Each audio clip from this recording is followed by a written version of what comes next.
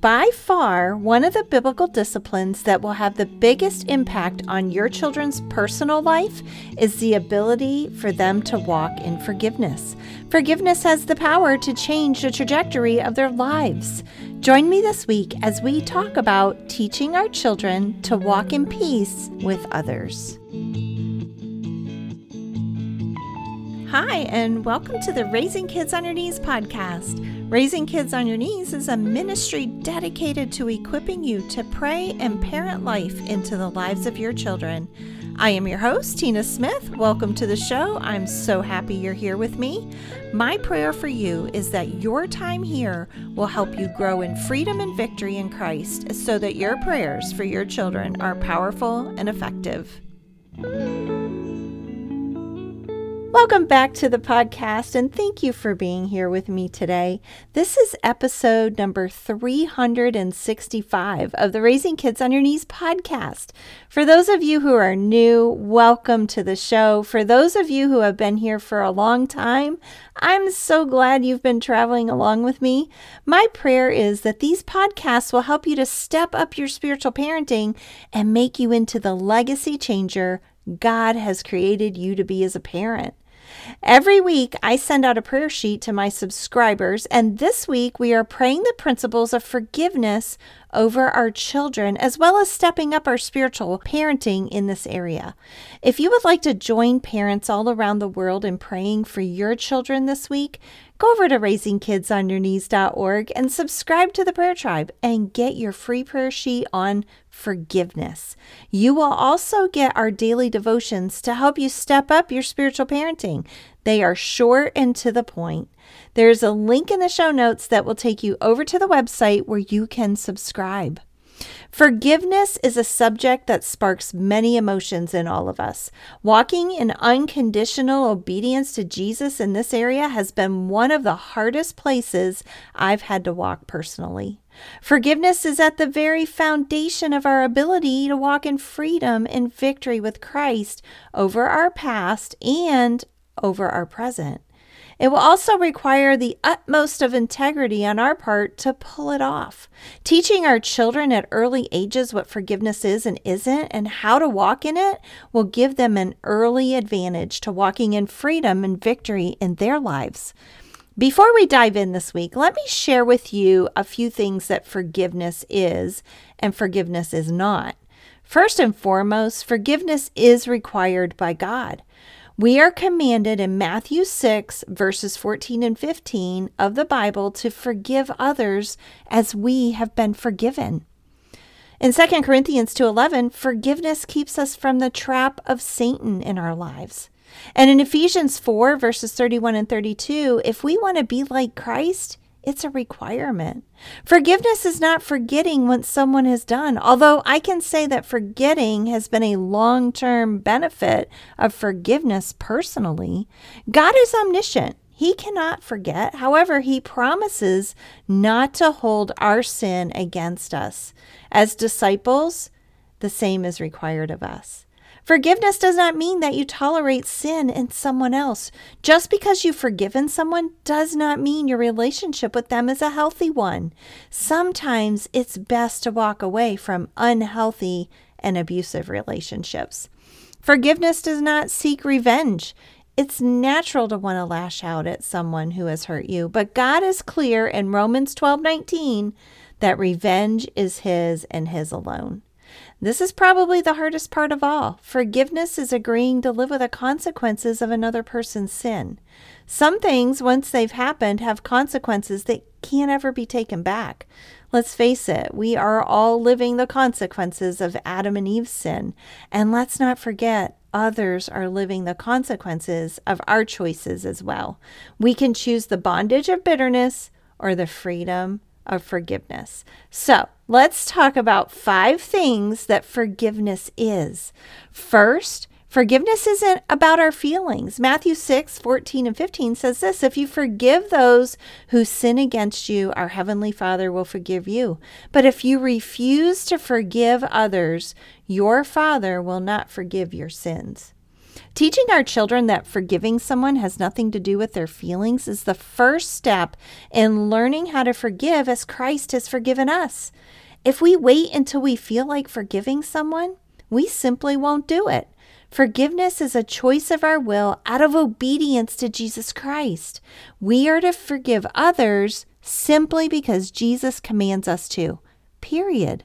The consequence of choosing not to forgive is broken fellowship with God.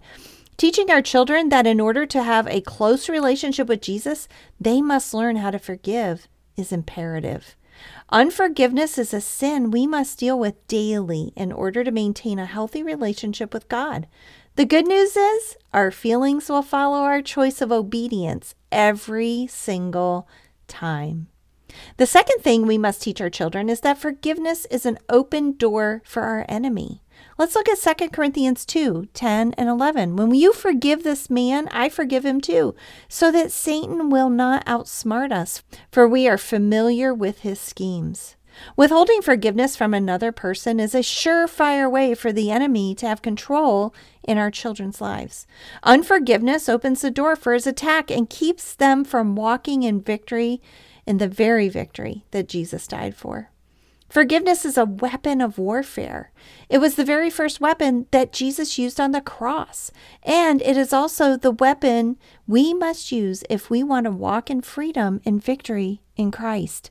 Forgiveness is the door to freedom and victory in Christ. The third thing we must teach them is that hurt people will hurt people. Romans 12:19 is clear that we are not to take revenge when we are wronged. Dear friends, never take revenge. Leave that to the righteous anger of God, for the scriptures say, I will take revenge. I will pay them back, says the Lord. My knee-jerk reaction to the hurt I feel from another is to turn around and hurt them back. Our kids are born with a propensity towards revenge. Just watch sibling rivalry. We are commanded in this verse to never take revenge. Revenge is reserved for God and for God alone. Teaching children that their righteous anger over something does not stay righteous very long is very critical. Choosing to forgive and release the one who has wounded them to God guarantees that he will take care of what they've done to them. We must leave the revenge up to God. Fourth, unforgiveness is poison spiritually and physically. Ephesians 4:31 commands us, get rid of all bitterness, rage, anger, harsh words, and slander, as well as all types of evil behavior. Withholding forgiveness of another eventually turns to bitterness and rage, anger, harsh words, and slander. It continues to go downhill from there. A quick search on your computer will show you the effects of bitterness on your physical body. It is spiritual cancer, and it will eat you alive. We were never created to carry around the effects of unforgiveness in our physical bodies. That's why we need to choose to forgive those who have wronged us. Unforgiveness is a poison we drink hoping the other person dies.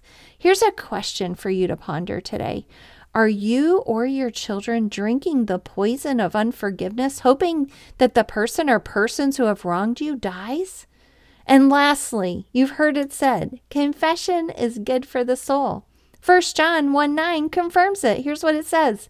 But if we confess our sins to him, he is faithful and just to forgive us our sins and to cleanse us from all wickedness. Confessing our unforgiveness to God and then extending the same forgiveness that we've received from God to others is the very key to walking in victory in Christ over our past. If you or your children are struggling in your walk with Christ, start looking at those places you might need to forgive someone. As you begin to make the choice to forgive, the feelings of grace will wash over you, fresh and new. Why is that? Because feelings will always follow our obedience to Christ. When you teach your children to look at forgiveness as a choice and not a feeling, they will learn to make that choice despite their feelings of not wanting to. Taking our hurt and pain to God and allowing it to touch our emotional core will begin the process of healing from the hurts of our past. Trust me, God can handle all the tears. They are tears that wash away the filth of sin. Trust me when I say I have had to choke the words out of my mouth a time or two, but God was and will always be faithful to wash over us the feelings of grace and freedom that follow walking in obedience to Him bring. Let me pray for you today, dear Heavenly Father. Thank you so much for the sweet listener. Lord, I lift them up before you. Lord, gently and carefully walk them through these steps of freedom in the area of forgiveness. May they be bold enough to come before you and allow the hurt and the pain that this person has caused them to touch their emotional core, to pour it out before you at the throne, and then to choose to forgive that person, to release that person to you, because they owe us nothing. You've already paid for that on the cross, and we have no right to demand more. I thank you, Lord, and I praise you for the freedom and the victory that forgiveness gives and the example that you gave us. In Jesus' name, amen.